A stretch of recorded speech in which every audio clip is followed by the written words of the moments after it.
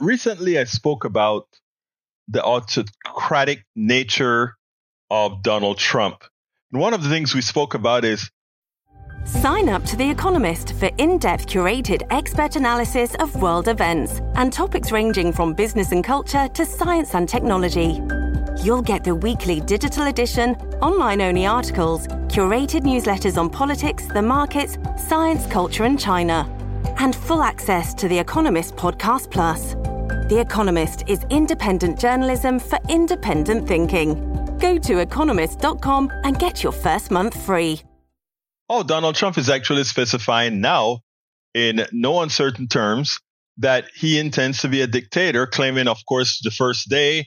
But again, like I brought out on the genie bottle, if you get three wishes, if you get one wish, and your one wish is to have an unlimited number of wishes, that may be the kind of genie that Donald Trump would pull if he were to win the election. Now, before I want to break a minute here. I'm listening to MSNBC, I'm listening to Fox News, I'm listening to CNN, and Donald Trump is still leading the race many times within the margin of error. But of course, within the margin of error in many polls. But here's the important thing. These stations they are in fact attacking Trump as they should for the things that he says, both the Nazi kind of speech that he's given, etc. But they're actually speaking as if this guy has won the election or is definitely going to win the election. We don't even know if he's going to be the candidate. We don't know because things are so fluid right now. But again, the thing that you have to be careful about is something known as inevitability, right? Donald Trump is a master at playing those games. And the way he is doing his speeches, it's almost as if the presidency is his. The inevitable presidency of 2024 will be his. And to some extent, just like the media in the past sort of allowed him to dictate the narrative subliminally, that is what's happening again. Even as the media believes that they're doing their job by challenging him as an autocrat, by challenging him that he's using a lot of a Nazi type phraseology. But they again are failing in that they're giving him some sense of inevitability or some plausibility of winning. I have never seen such a weak defense of democracy anywhere. But we better get our act straight fairly quickly. Anyhow, Paul Ryan, good old Paul Ryan, former Speaker of the House, decided that he was going to weigh in recently. And I want you to see how he addressed who Trump is, and then we'll take it on the other side.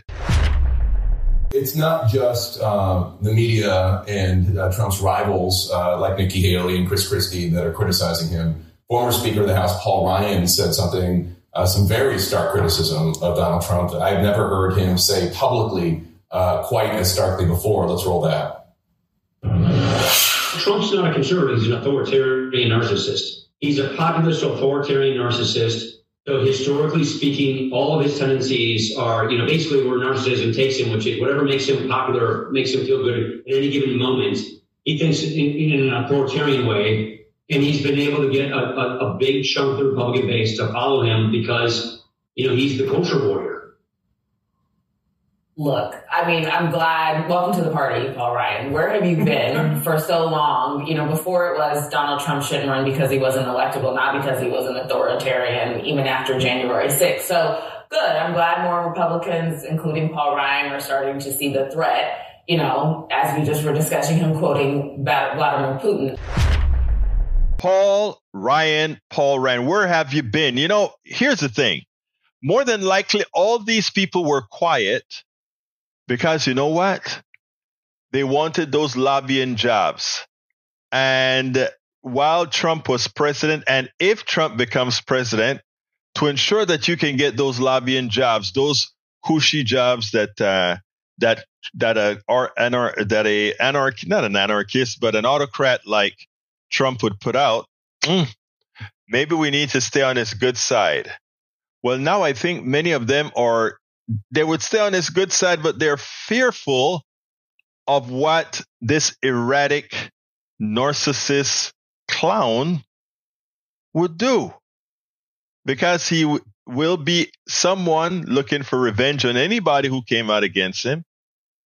He'll be just, again, that big baby seeking revenge, that big baby controlling the nuclear codes. Well, we better be careful. We spend a lot of time deconstructing the news, trying to parse it into a form that everybody can understand. We try to find those little nitpicks where it flies above the fray, etc. If you really like these videos that we do, I want to ask a big favor. Please go ahead. Number 1, subscribe to our channel. And number 2, please join if you can. Thank you so kindly for watching. Keep watching. Please remember to share. We must populate the entire internet with our progressive message, a message that we know is what most Americans say that they want. So help us, please join.